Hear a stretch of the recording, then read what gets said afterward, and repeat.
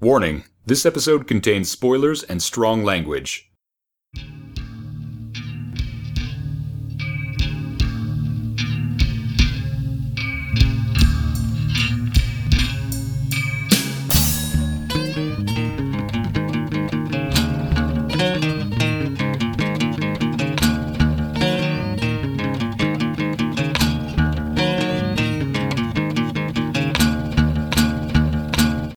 Welcome to the latest episode of Long Box Carpentry. I am Noel, and joining me, as always, is JD. Hello. How you been, JD? I'm good. Let's talk some Halloween. Yes, let's talk some Halloween comics indeed.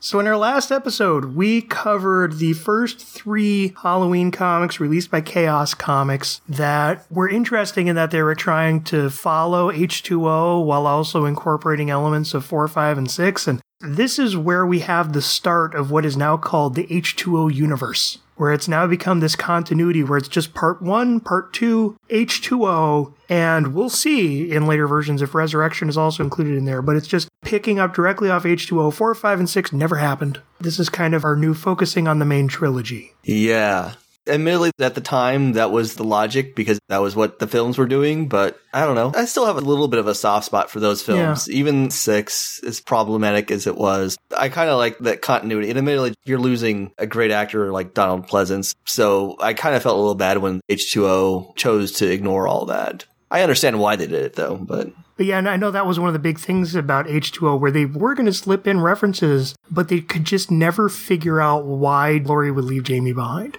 And that was their main reason for why they decided not to. Makes sense. And I know Stefan Hutchinson, who wrote all of the comics that we're going to be talking about over the next 2 episodes. These are all written by Stefan Hutchinson. His big contention is that he just didn't feel you could make the continuities work between the 2 films. I don't entirely agree, but I'm sure it's something we'll discuss. Yeah, I think you could if you wanted to, but the amount of work that would maybe require to explain would be significantly less than your average issue of X-Men. Right.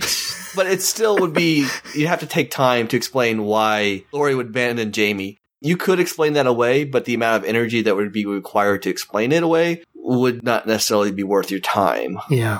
So what we're covering here today, Stefan Hutchinson, he wrote the comics for several years, and at some point they ended up at Devil's Due, where he started doing miniseries and everything. We'll get to those in the next episode. What we have here are 3 one-shots, where Stefan kind of wanted to fill in the gaps now that there's these lingering gaps in terms of where was Michael, what all happened over those 20 years. It's setting in to fill that void. So we had 3 one-shots here. We got One Good Scare, Autopsis, which I'm hoping is how it's pronounced, and Sam.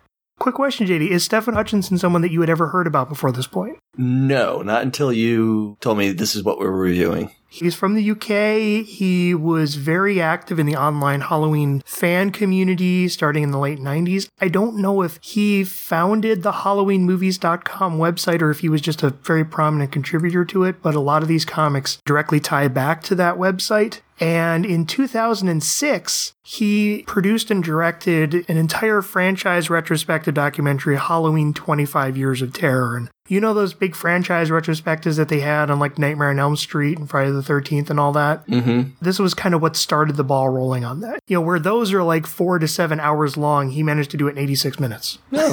I haven't seen the Halloween one, so I cannot comment on it, unfortunately. Neither have I. It's actually a little trickier to find. I don't know why it's gone out of print a little bit in recent years. 25 Years of Terror was released in 2006, despite the fact that it was almost about 30 years by that point. I think it's because it just took a while to find distribution. But yeah, back in 2003, he had decided, I'm going to write my own Halloween comic book, and had enough connections within the actual Halloween franchise with the Akkads, with some of the other producers, to actually get a limited license to do Halloween One Good Scare, which was largely self-published as a convention exclusive, because they were doing a big Halloween 25th anniversary convention. Interesting. This was planned to be the first of an 8-issue series. Those other 7 issues did not come out, though I'm assuming some of that material was folded into what came later. because there's several years between issues that we're going to be covering today. Yeah, we'll get into it as we go along, but it seems like he's setting up a bit of his own mythos and continuity in these stories. Yeah, there's definitely ties. Right. I'm assuming that there's not much that was lost that he didn't get to tell. I don't know. It'd be interesting to hear from him if it was. But yeah, it was a one-shot issue. All of the art was done by Peter Fielding, and I can't find any other comics that he's done outside of this and a couple of the covers from the Devil's Due era. Peter Fielding is actually still an active illustrator in DeviantArt, though, and you can find his art under the name Salvation, which is salvation with a G. Okay then. One Good Scare is related to us by David Loomis, the son of Sam, who followed in his father's footsteps as a psychiatrist and now also works at Smith's Grove Sanitarium. What a coincidence. As he struggles to come to terms with his father's obsessions and the mythos of Michael Myers, including a flashback bit where Elder Loomis confronted a young Michael with a gun, we also hear of a new patient in the form of Lindsay Wallace, who 25 years ago was one of the children being watched by Laurie Strode when Michael attacked. Over the course of several sessions, David gains her trust enough for her to open up that the reason for her paranoia is that she had seen Michael the previous Halloween, staring at her through a window after leaving her a jack-o'-lantern pierced with multiple knives. She took it as a warning that she's his latest target, and come the current Halloween, she has a freakout severe enough to be restrained in a suicide ward with David struggling to calm her down. Even when she promises to be good if he undoes the restraint, she still makes a run for it, only for Michael to indeed be present, the severed heads of slain sanitarium staff hanging from his hand. After failed attempts to break out of the secure facility, David ultimately hides under a desk while Lindsay faces Michael alone. She's mortally wounded and dragged before David as a sign that he's next as Michael leaves with her. Lindsay's body is later found strung up in a pumpkin patch, pierced with knives just like that jack-o'-lantern. So JD, do you recommend One Good Scare? I do. This might be one of my favorites out of all the ones that we've done so far in these Carpenter comics. It's not perfect. The art it's not bad. It's not my favorite. And I'm not sure I really think we needed to have David Loomis in the story, but it tells a short story. It doesn't overextend itself longer than it needs to. And it uses the pacing well. It doesn't overuse Michael Myers, and it tries to set up a tone that I think is very reminiscent of the first movie. So yeah, I like it. I'm not going to go far enough to recommend it, but there's a lot of it that I do like. Mostly my holdoff is I really don't like the art. The pages are paced well, but I'm going to credit that more to the writer because that seems to be a constant. But there's times where the framing of the art actually kind of left me a little confused, especially in the climax as to what actually was happening. And I just think the art's also really ugly to look at. It's very good atmospheric art, captures the atmosphere, but it's just not that good. And it looks like that type of art that is heavily photo referenced. It does, but it also looks really smudgy and loose. Yeah, it's a weird amalgamation of that. Yeah. And I think that doesn't really do it any favors. It has that stiffness that you get with heavily photo referenced stuff, but it doesn't look as attractive as like the guy who does Starman, or something like that. Yeah, Tony Harris. Yeah. A lot of that stuff, you can get at least a certain detail or whatever. This is just because it's so smudgy looking, it doesn't look as detailed, and it just kind of looks unnatural. Right. And not in a good way. Well, and then there's times where it's like Loomis will look like a completely different person from panel to panel. Yeah. I agree that I don't know that we needed the character of David Loomis, especially since, as subsequent issues are going to reveal, that kind of actually feels like a weird continuity hiccup. Like, where did he get this son? It doesn't really add anything to the story, flashing back to Sam Loomis. And it could have been someone who studied under him. It could have been someone who was just another doctor. There's no real need for, he's following his father's obsessions, but he's doing it by reading notes, which anyone could do. Right. Like it could be Tommy Wallace, Yeah. I will say I did like that they brought Lindsay back. Because it's always felt like they brought her back in that one movie where she was the friend of Jamie's stepsister. Yeah, briefly. She shows up for like one scene. I always thought like, oh, that's somewhere they could go. And they had her in the last comic series we read too. I like the fact that Michael comes back for her and he kind of teases her a little bit with the jack-o'-lantern, which he didn't do a whole lot in the movies, but I always liked it when he kind of set up a little bit of stage work, like with the tombstone in the first film. So this kind of made sense to me. But no, speaking of Lindsay, I do think there's a good story at the core of this. I do think it's an interesting character study that does actually explore the fact that Michael has still been lurking on the fringes and how he treats his victims. It's not just about killing people, it's about terrorizing them.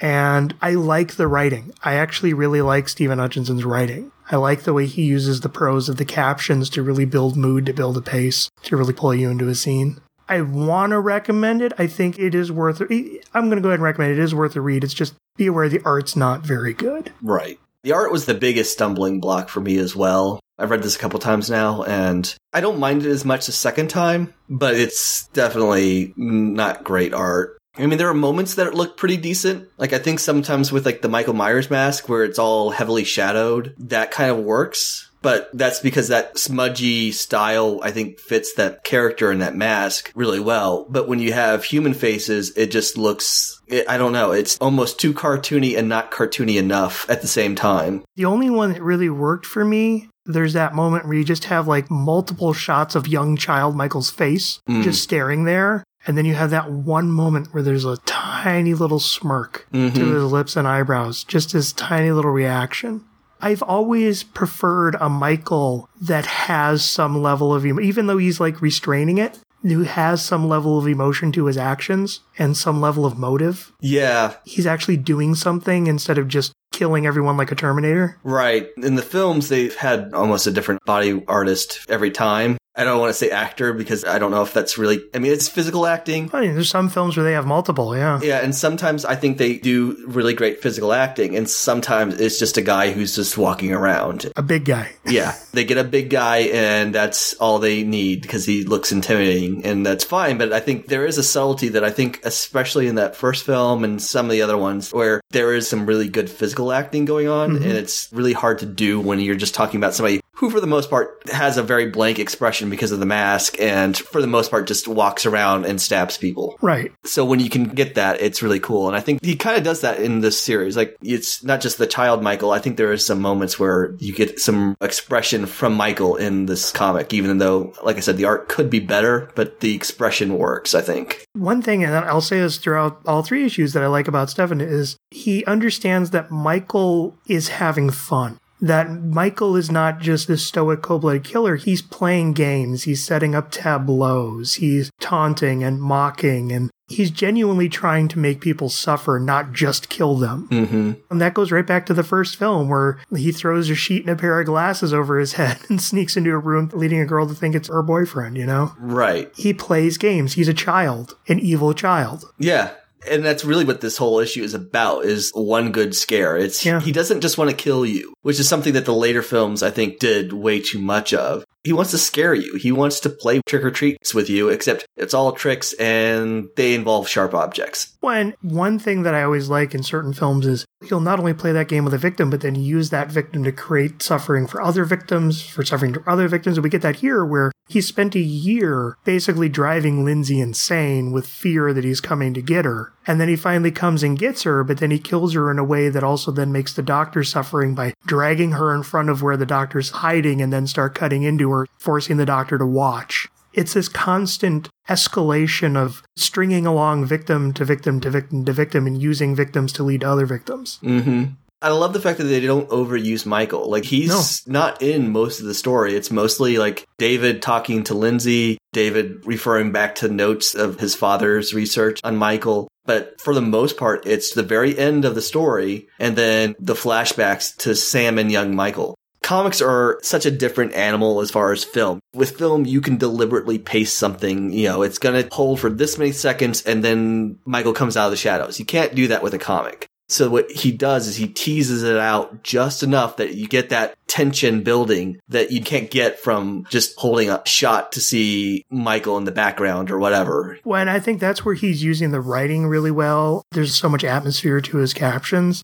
Also, the flashback structures are used really well to create this theme throughout of dread and loss, reflecting back on all this death that's happened leading up to this point and dreading what further death is about to come. And I think that really sets the stage so that when you finally get that punch of, okay, he's come for you, now here's how you're going to die, it plays on that impact. Yeah. And also then leaves further dread and loss to the people who are left behind. Right. There's a scene where a couple of nurses are walking through the hospital and they notice that David's door is open in his office. And they're like, I thought he was with that one girl. You never see what happens to them. Oh, they're the severed heads. Right. But you never see them get killed. We didn't need to see that. Right. We see the one guy who he drives the knife down his throat. Right. That is your little bit of gore porn if you need that. But we don't need to see him stab a billion people because it's not necessary. The heads communicate it perfectly. Well, and then also you have that great thing of halfway through the issue, you get that striking image of the lit jack-o'-lantern with all the knives driven into it.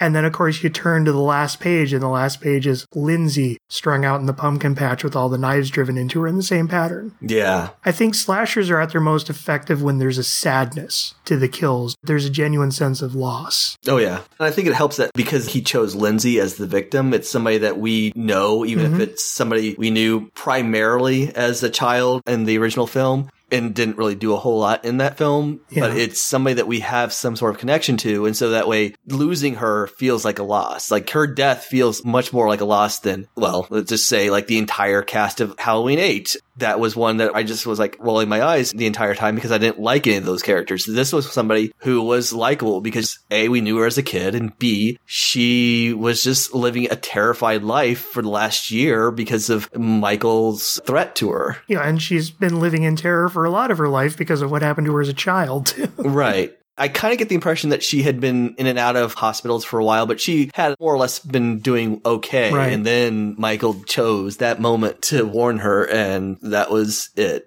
It uses the tension of that very well. And she's someone who is so afraid of this thing happening to her that you care for her, and then it still happens to her, and it just feels awful. Right. Like you said, it's sad and it's uncomfortable because of that, but it's more effective because rather than choosing somebody that we have no real connection with. You even still feel bad about David, even as he, like, falls into cowardice, where you have that whole situation playing out in front of him, where Michael drags Lindsay in front of him and starts cutting into her, which we only hear about through the captions, and the only shot you have of her is her reaching out towards David. And meanwhile, he's just huddled in fear under a desk next to a dead body that's just staring blankly at him. Mm-hmm. There's some genuinely haunting stuff here. Yeah, I think this is probably the closest out of anything that we've read to the film it's based on. I think it's pretty close. I mean, I'm going to hold off judgment until we get to next episode. Yeah, and I've not read those, so I'd put a qualification on that statement. But so far, this is the one that really had gotten me the most excited. I was a little hesitant because when we've had a past case of a fan becoming a creator in the franchise, that led us to Daniel Farran's and Halloween 6, The Curse of Michael Myers.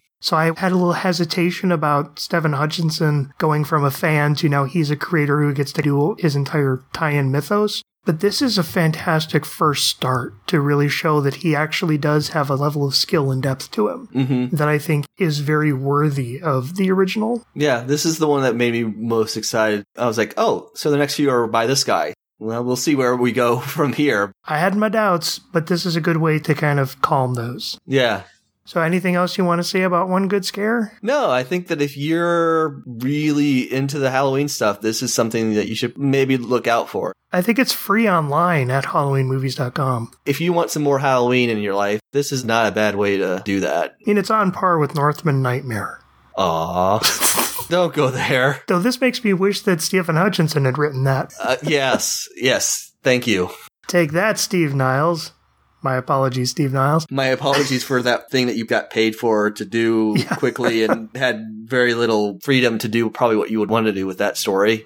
Damn you. All right, so let's move on to Halloween Autopsis. So Autopsis came out 3 years later in 2006 and was actually released as an extra included on the DVD for Hutchinson's documentary Halloween 25 Years of Terror. The comic is again written by Hutchinson with art by Marcus Smith, and I can't find any other information on Marcus Smith. To be fair, it's a very generic name. Yeah. All I could find was like a Werewolf Girl sketch that he had done for an anthology collection, but I couldn't find any biographical info or any other work he's done.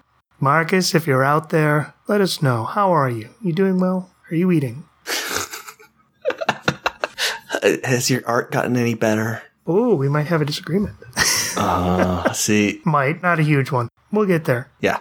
Autopsis is a character study of Patrick Carter. An avid film fan as a child, his perspective changed when he found his father, a theater usher, dead of a heart attack after a screening. And I will just take a side note here. If you disagree with any of what I'm about to say, let me know, because I had a bit of a hard time interpreting some of this issue. Yeah, I kind of see what you mean there. Growing up to be a photojournalist, he became fascinated with images of death as he became a steady drinker and fell into a lurid relationship with a woman whom he photographs during each tryst in an attempt to try to understand human relationships, I think. In 1993, he's hired to tail Dr. Loomis by a tabloid hoping to prove Michael is still alive and killing. And as Patrick follows the old burned man, he begins obsessing over the crime scene photo of Annie Brackett, feeling Michael perfectly captured and preserved her beauty in death. Breaking into Loomis's home, he finds photos of other women killed in the years since 1978, all in twisted ways similarly capturing and mocking their beauty. Patrick catches a meeting between Loomis and a bitter old Sheriff Brackett who feels the doctor can never truly appreciate the deaths caused by Michael because he's never lost anyone he's personally close to. As the meeting breaks up, Loomis addresses the bushes, with Patrick figuring he's been caught by Loomis like he had been earlier, but it turns out the doctor is addressing Michael, who looms above Patrick. Throughout the issue, we've intercut with a morgue where doctors examine the remains of a mutilated body, and it turns out to have been that of Patrick. He died slow for numerous small, precise cuts, and his eyes were removed, the sockets stuffed with rolls of film from where he kept snapping photos of his own death. In an epilogue, Loomis accepts an invitation from the nurse Marion to move in with her, setting up events for Halloween H2O. So JD, do you recommend Autopsis? No. It's not terrible, but the art didn't work for me as much as the last one, which we already discussed. We didn't really care for the last one a whole lot.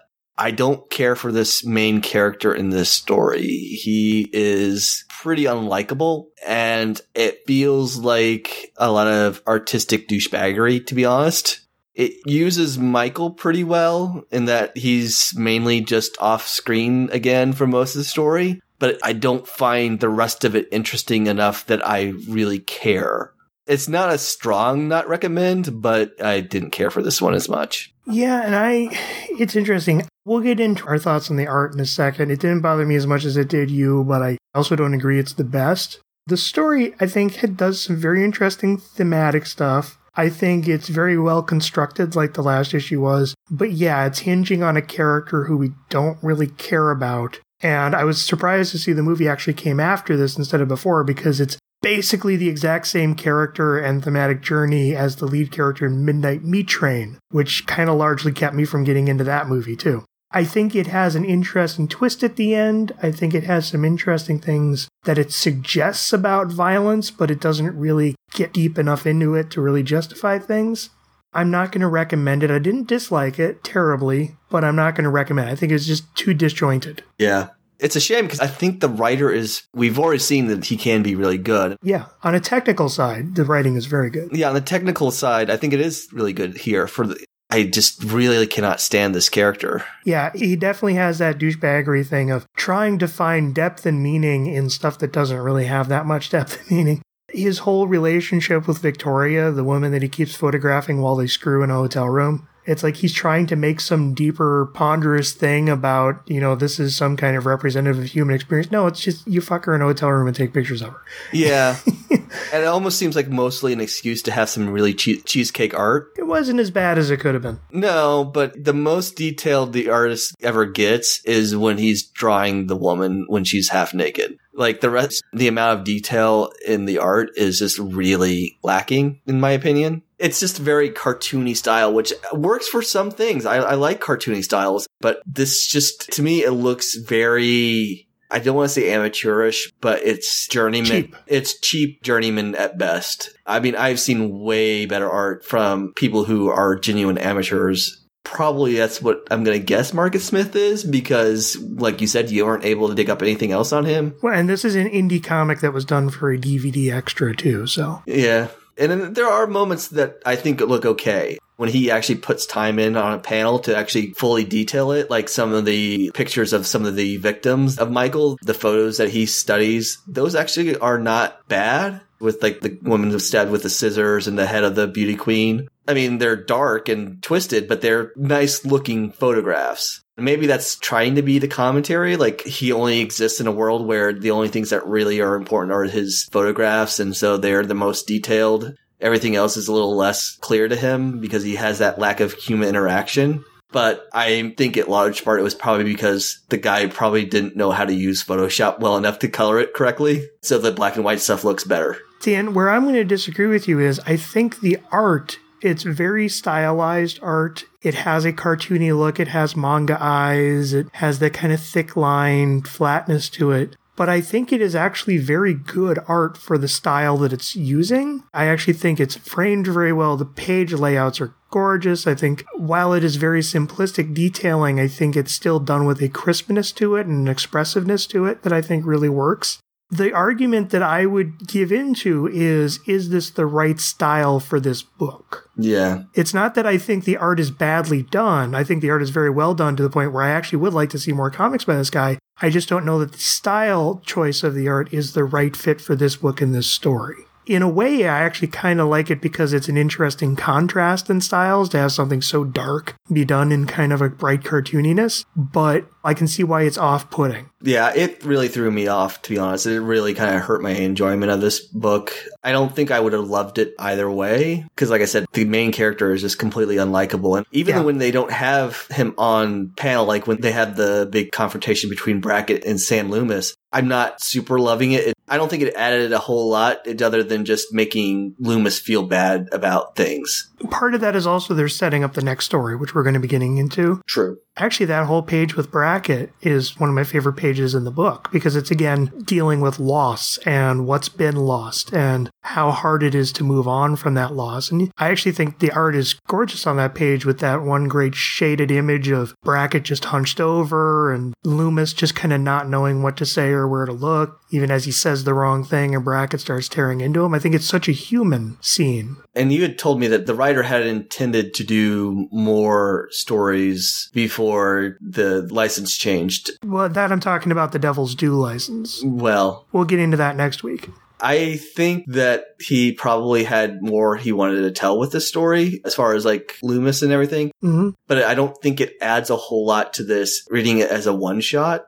I don't know. This was one that I was really kind of disappointed with because I loved the first one so much. And I just think that it almost feels a little bit more torture porny. Yes. There's a lot more graphic violence, which I'm not prudish against that, but I don't think... Again, the photos of the crime scenes and then the autopsy at the end. Right. And plus, when you have this character who is not likable, he talks about how he doesn't really love his girlfriend. He just loves taking pictures of her. Everything about him is so unlikable. It just reminds me so much of like a Saw film with the graphic violence and the big close-up of his socketless eyes at the end. And it's uncomfortable, and not in a way that the last story was uncomfortable because you really wanted Lindsay to live and seeing her die was so tragic. This is uncomfortable because it's just trying to gross you out and you don't like anybody except for setting up the Loomis storyline. See, and I disagree because what I liked about the violence in this, and it kind of ties into the whole theme of the awfulness of using violence to accessorize beauty almost, trying to use death to capture beauty and almost mock beauty at the same time. I actually thought those pages with him and his bloody eye sockets, I actually thought that was a fantastic visual. Especially when you realize his sockets are filled with canisters of film of him filming himself getting killed. That's a perfect serial killer thing to do. Right. And we should make a note, just in case anyone's wondering, the title of the story, Autopsis, that means to look with one's own eyes. So it's both a reference to the fact that the story is about an autopsy, but also it's a cameraman who's trying to...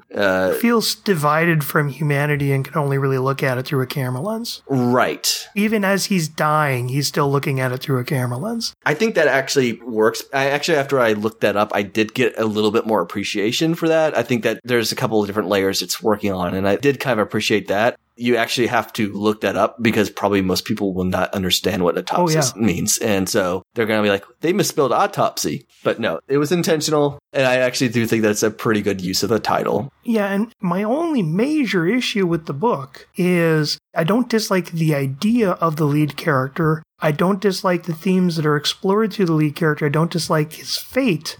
But yeah, you just still don't like the character. It's like, it's a character who obviously has the interesting thing of he can't connect with humanity, but that also kind of makes him a character that's hard to connect to. Right. But one thing that I kind of like about Stefan Hutchinson with all three of these stories is he's using outsiders. A large part of these first two stories aren't following Loomis or Marion or any of these other people who were primary figures, especially leading into H2O. It's these outsiders kind of wandering in and what I liked about Brackett and Loomis and all that stuff is because you don't have any of those other sequels, it's an explanation of where have they been over those 20 years? What have they been up to? What have their lives been like? That's why I like those scenes that are in there. And I do think it could have used a better person to tell it, but I still like a lot of the ideas behind the character. I think if they had had one other character who could have served, like if they had fleshed out the girlfriend character or something else to provide a balance so that way we can see like how other people see him as opposed to how he just fails to understand the world around him, I think that would have worked better. The thing with the girlfriend is there's such a lurid quality to that relationship that I think that makes, especially the graphic deaths at the end, feel even more lurid because they're part of the same story. Mm-hmm. And that's where I think if you had toned down that relationship with the girlfriend or found a different angle to explore it with, the ending would have had more impact because this issue does feel kind of dirty, you know, and it is a little scuzzier and grimier and a little harder to warm to. Mm-hmm. But I think if you had kind of relegated that more towards the climax instead of just, oh, this guy's entire life is just kind of scuzzy and grimy. Yeah,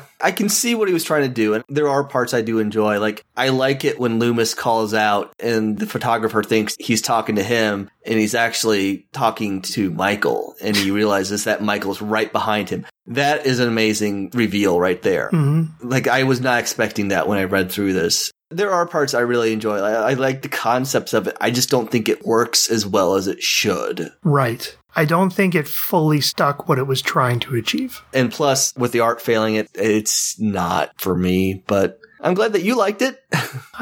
Mostly. Well, again, I'm still liked it more than me. On the fence about whether I recommend it. I mean, this is one of those ones, I think in conjunction of all three of these stories, it's interesting to have the through line. But on its own, you don't really need to. I think it's going to be one of those ones where it's going to swing a lot of people. There's going to be a lot of people who are going to be like me and a lot of people who are going to be like you. And I can totally see why. Yeah. It's all in the details and whether or not those are details that work for you. You mean you might have to see it with your own eyes to make a decision? Or look at it through the lens of a podcast earbud? No. No, how do you use your earbuds? I don't... No. Get those out of your eyes. But they fit so snugly in my tear ducts. Oh, God. And that's going to be interesting getting to the issues on the next episode, because I know very striking images of very graphic violence, mostly against women, are going to be a recurring thing through Stefan Hutchinson's run. I like that Lindsay was built as a character in the last one, but it was still kind of gruesome the fate she met. The women in this story aren't treated particularly well. There's going to not be particularly great treatment of women in the next story. And not so far that I would say problematic, because it fits kind of the themes of what Michael has done in the past. But at least in this one, he's killing a guy. I don't know. Yeah. I don't quite know where I'm going with that. You raise a good point, though. There's a line that you got to be careful how you toe in terms of how brutal you want to get, especially when you're making such a deep theme about the fact that he wants people to suffer. Right. And unfortunately, just because of the nature of because he's building off the H2O universe, and so therefore he can't do anything with Lori. So he kind of has to work with Loomis for the most part. At least I'm guessing that's the reason why 2 out of the 3 stories we're covering today are focused on Loomis. And even then, the other one had a tie with, considering it was his son. So I think that his supporting cast is going to be Marion. It's going to be people important to him. And I guess it's easier to have a woman be your supporting cast, but it does run into that women in refrigerators type thing. And the fact that the other women in this particular comic is not especially well used either. Yeah, she's just cheesecake photo prop. And again, it would have been nice to have built her as an actual character instead of just that. Right. But then again, she probably would have then been killed. Probably. Right. And women in refrigerators, I think, is something that people are too quick to label everything under. But it's definitely a discussion that I think needs to be had, especially with the 3 stories we have. And I think we're about ready to move into the 3rd one. I'm ready. Let's talk some Sam. Sam was done right around the same time. I don't know if it was ever intended to be a comic or if it was just always meant to be a short story. But Autopsis has a link to where you can download Sam as the next chapter in the story. Sam is written by Stefan Hutchinson. While it is a prose story, it does have illustrations by Marcus Smith. And because I read it right before we recorded, I did not have a chance to do a synopsis. So let me just see if I can wing one out real quick. The framing device is set in 1995. It's the year Dr. Loomis dies, and it's starting to lead directly into the events of H2O. It involves a lot of him looking back at his past, at when he started the Myers case, helping Laurie Strode fake her death and go off in the new role of Carrie Tate. Just kind of filling in a lot of the gaps over time, a lot of his interactions with Michael. There's even a bit where he talks about the taste of a gun the first time he put one in his mouth. And then through that framing device, we also get the story of Elizabeth Worthington. Sam, back in his World War days, actually spent time in a prisoner of war camp during World War II, and he's known suffering a lot of his life, but he's always had a nice dark sense of humor, and that led to him having a relationship with Elizabeth Worthington back in Britain throughout the 40s and 50s, but then he left her behind when he came to America. And despite the fact that they never saw each other again, she would always pay attention to news articles and how everything was going. And at one point here, Michael has a heart... Michael. God, Michael having a heart attack. That would be an interesting way to go. She learns that Sam had a heart attack and decides it's time for me to come to America and just finally see him, and we can put to rest our old demons and all our old feelings. And of course, as she gets there, right as she's outside his house, Michael grabs her. And of course, it's Loomis is in the hospital room still recovering from a heart attack, even though he knows he's probably going to die from it finally. And Michael is there, and he's trying to put to rest his demons with Michael. But of course, Michael has Elizabeth cut up, bound into a chair, and he starts torturing her with a knife while making Loomis watch. It ultimately ends up with Loomis going on a big speech about how this is all because you weren't able to kill Laurie, isn't it? It ultimately drives Michael to just leave the room. But as he leaves, Loomis finds carved into Elizabeth's back the name Carrie Tate, realizing that Michael has known all along that Laurie faked her death and now he's going after her. Loomis is found dead in the hospital room the next day, which has been fully cleaned, all clear of blood, and people just think he died of a heart attack, and Elizabeth was never heard from again. So, do you recommend Sam? I do. I didn't love it as much as I liked One Good Scare. I liked it more than I liked Autopsis. It's kind of a middle ground. I think a lot of it seems to cover things that if you've watched the movies, you should already know. Some of it I really enjoyed going into the history of Sam Loomis, and some of it I just thought was not as effective use of the material as it could be. For the most part, it's pretty decent, though. Considering that the chapter illustrations are done by the same artist who I didn't like last time, I thought those were pretty good. Well, it's because he's doing the black and white, highly detailed version. Yeah. The front cover with the black rose and you see Michael and Loomis in the blood that's in the background, I think is really cool. But the rest of the story, it's okay. I don't love it as an ending to Sam Loomis's character, but we'll probably get into that as we go along. It's not recommend, but it's not bad. If you want to seek it out, you could do a lot worse. And my main issue with this, and picking up the threads of what we were just talking about, is I do think Elizabeth Worthington does fall into the woman in refrigerators trope. She was created entirely so she could be brutally mauled in front of Loomis just to make him suffer. Right. I mean, I almost think it would have been more powerful had she come only to learn that Loomis had died, and so she just goes back to her life. Instead, we're focusing on her getting all sliced up, Michael's gouging out an eye in graphic detail, the whole carving Laurie's new name into her back. It's just, this woman has been created entirely so Michael can do this to her in front of Sam and give final word to that theme in Sheriff Brackett's conversation where it's like, you've never lost anyone to Michael who was close to you. Here's a thought. What if this had been David? Yes. We have that first chapter that would have paid that off, where this is set a year after One Good Scare, and then David is like distant from his dad. He's not checked up on him. When he can't face him because he cowered in front of Michael instead of facing him like his dad would. Right. And then Michael brings David. I think that would have been a much more effective. Oh, that would have been great. And it would have paid off that first story. Admittedly, this is something that maybe he didn't want to have people have to read that one comic to get the full context of it. Well, he does have it available on the website right next to this one. So. Right. And maybe he thought this might sell it somewhere or something, but I think that would have made this a lot better. And I like the character of Elizabeth. I just think what happens to her is so, like you said, it's very women in a refrigerator. And considering she serves no other point than to be introduced as a lost love. It's lingering, brutalized torture just to make this guy suffer. Right. Again, it would have probably worked better had she been I mean, like, even if you couldn't have made it Marion because then that would upset H2O, but no, David would have been perfect because then you would have had a perfect bridge between all three of these stories. Mm-hmm. I like, that backstory of their time in England and following World War II. I kind of like the little nod of he was in a prisoner of war camp because Donald Pleasance was one of the stars of The Great Escape. Yeah, I think it also just works just as a way to show like how Loomis has always kind of been surrounded by darkness, and that early in his life they met during the bombings in London, and then he got captured as a POW.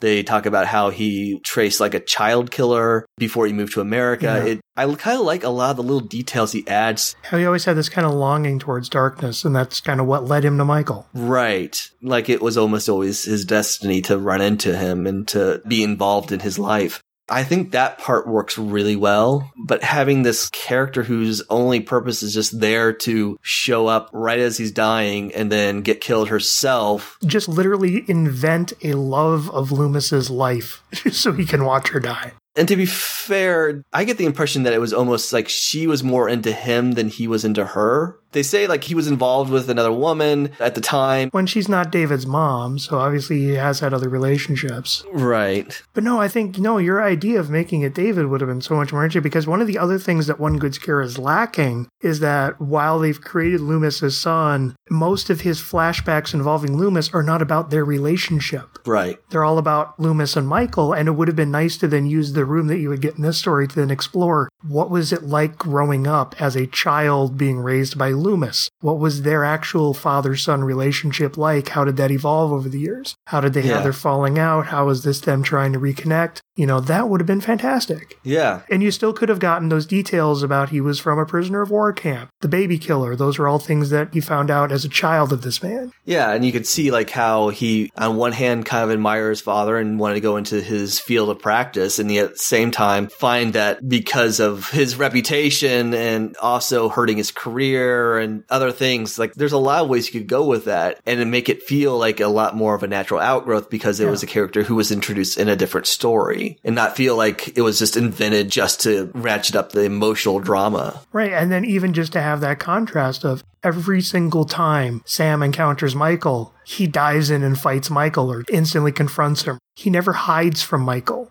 And that's the one thing that David did, and the one time he ever encountered Michael, he hid from him. And I just think that fascinating character, he spent so much of his life living in his father's shadow and trying to become his father, and then ultimately when the moment called for it, he couldn't live up to it. Yeah. And it's like, that would have been a fantastic character study. Yeah, they even reference David. So, like, I wonder if it ever occurred to him to even, like, try to do that. Because I think that would have worked so much better. I wonder if David's going to be in the next episode's issues. We'll see. We'll see. That was my big problem with the first. It was the fact that there was no point to it being Loomis's son. This would have given him a point, yeah. Yeah, that would have paid off brilliantly, and it would have made this story a lot less uncomfortable. Yeah, and it would have completed a nice trilogy bridge. I think it would have actually helped Autopsist to even have a bit more meaning as a middle chapter. I think that would have been great. I still like the story for the most part. I actually think Stefan Hutchinson's writing style translates to prose very well. Yeah. It still has this nice, very precise, very atmospherically lyrical quality to it. Yeah, it's lyrical without being too purpley in its prose. And again, a lot of it is about memory and about getting lost in memory and thought and themes and all that stuff. So I have a question. What did you think of the ending? Because I don't understand. Did Michael clean up the hospital and just make it look like it was a heart attack and get rid of the body of Elizabeth? Yes. That's the impression I got because this was in the beginning of the year. This wasn't Halloween. If he had left a body there with the name Carrie Tate on it, everyone's going to suddenly start looking for Carrie Tate. So I'm just picturing Michael Myers with a mop. His mask on and a mop, just mopping the floor. He puts his hair in a little cleaning net. The mask's hair. He has his little spritz bottle. Oh.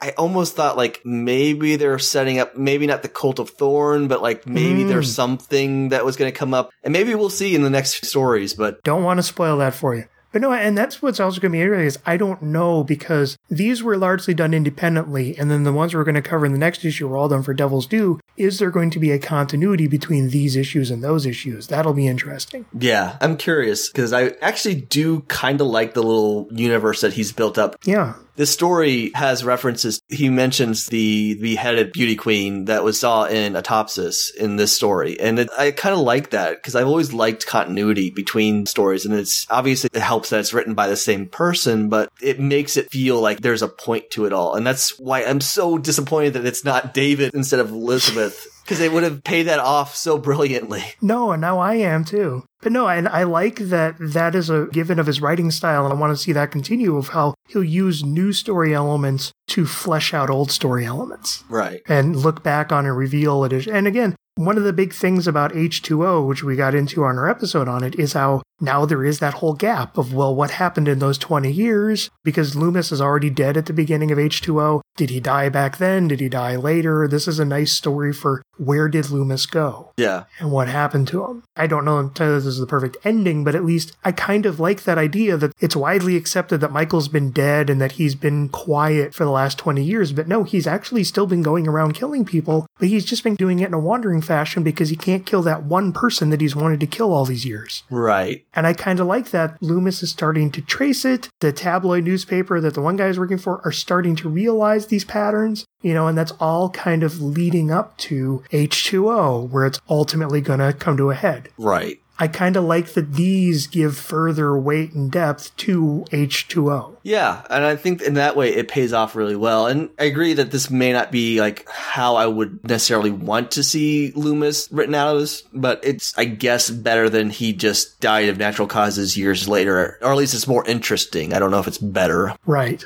And I kind of like the idea that Michael had learned about Lori. And like I said, I do kind of like it when Michael is a little bit of a showman. Mm-hmm. I don't like what he did to Elizabeth, but the fact that he made a big show of it just to rub it in Loomis's face. Just to say goodbye in a gonna fuck with you a little more type way. Right. To say, look, I know she's alive and I'm going to find her. And like you said, rub it in his face. I think that part works really well. By the way, I just realized why it couldn't be David. Why? Because that story is set after this, after his father's already died. Yeah, but they could have fixed that. Yeah. They could have wiggled around that. Or something. I mean, they could go back and say that was, they could fix that maybe in this. I don't know how long between when that story was written and this one, but I would make that story still so much better if they had just done that. No, I agree. God, that would have been great.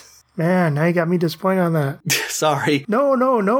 That's a perfect observation. Well, it's just the fact that it would have fixed problems with both stories. And admittedly, it's really easy to look in hindsight. I'm sure when he was writing the story, it didn't seem that was necessary, but I think it would have really worked really well. One thing I will give Stefan Hutchinson praise for is this doesn't read like fan fiction. No. I don't mean that conceptually. I mean like technical wise. It doesn't read like fan fiction is typically written. It has a polish to it. It has a level of depth and skill to it. So much fan fiction is largely about fans have a specific thing that they want to like trump up or a specific ship they want to explore or make everything a happy ending. This is trying to actually take a very dramatic character study look at tragedy and death and loss and all that stuff. But I wonder how much of what we're bringing up is just due from inexperience as a writer, because these are like the first comics he's ever done. Right. I mean, like if he had maybe a couple more years of comics under his belt, could he have maybe thought to connect those threads a little better? And I mean, I enjoyed enough of this one and most of One Good Scare that I really think he does have a really good potential to become a really good writer. Like you said, I think a lot of what our issues are just stuff that probably would be fixed with just a little bit more experience and a little bit more time. Well, and I think he also probably didn't have the input of an editor because these were very indie produced. Yeah. Someone who could just say, maybe if you explore this angle a little better or something like that. Yeah, there's no editor listed on the credits, so I'm going to guess that this was probably more or less self-published. For an independently produced trio of comics by people who had never done anything like this before, I find all three surprisingly admirable. Yeah. To the point where I would like to see more work from most everyone who was involved in all three. Yeah, even the artist from Autopsis, I would like to see him do other stuff.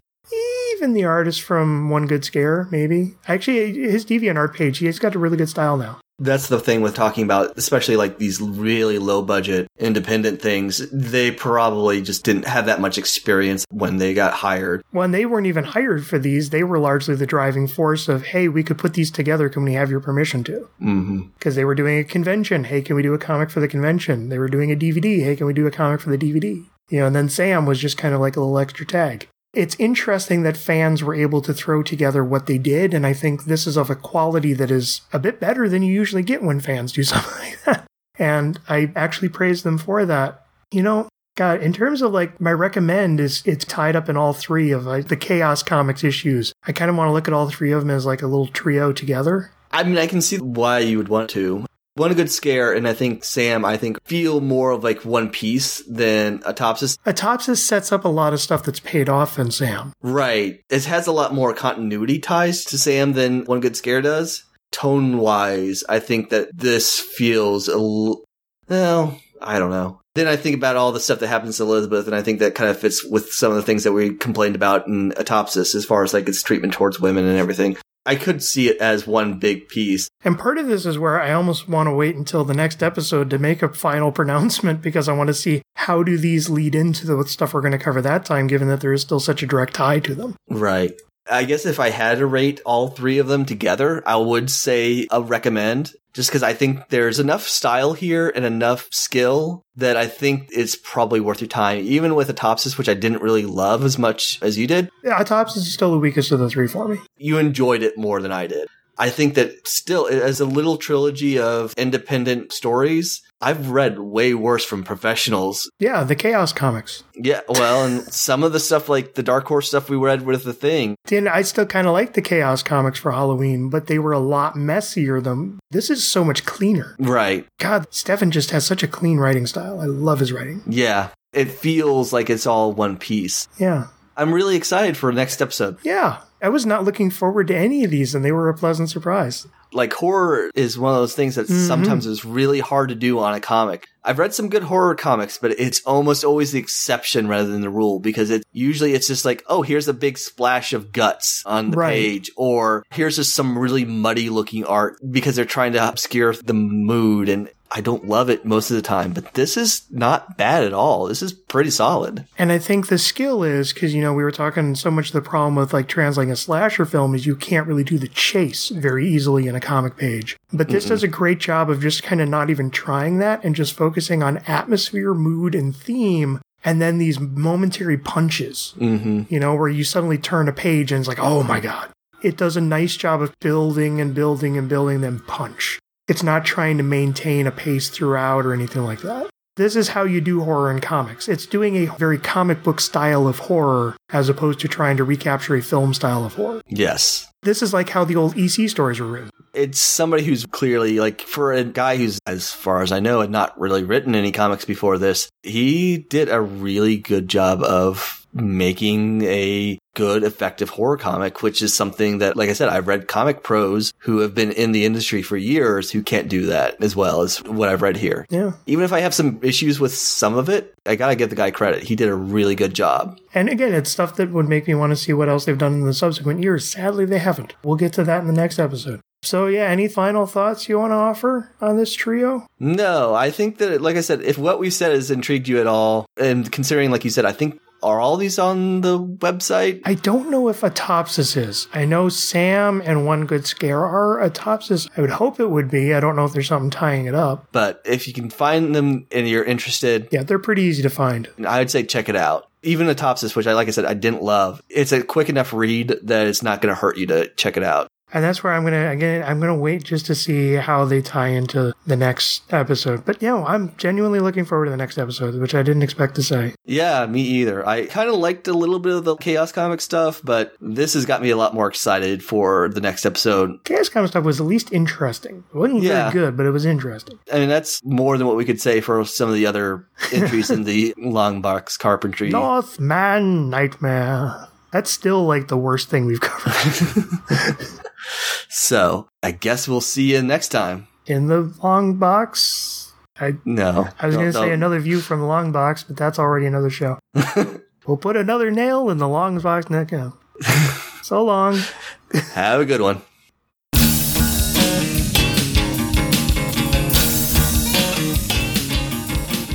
Masters of Carpentry can be found at mastersofcarpentry.blogspot.com and is in no way affiliated with John Carpenter or the copyright holders of the films discussed. All rights are reserved and no infringement is intended. Our theme music is Black Rainbow by Jack Locke. To hear more, please visit jacklocke.com. That's JAKLOCKE.com.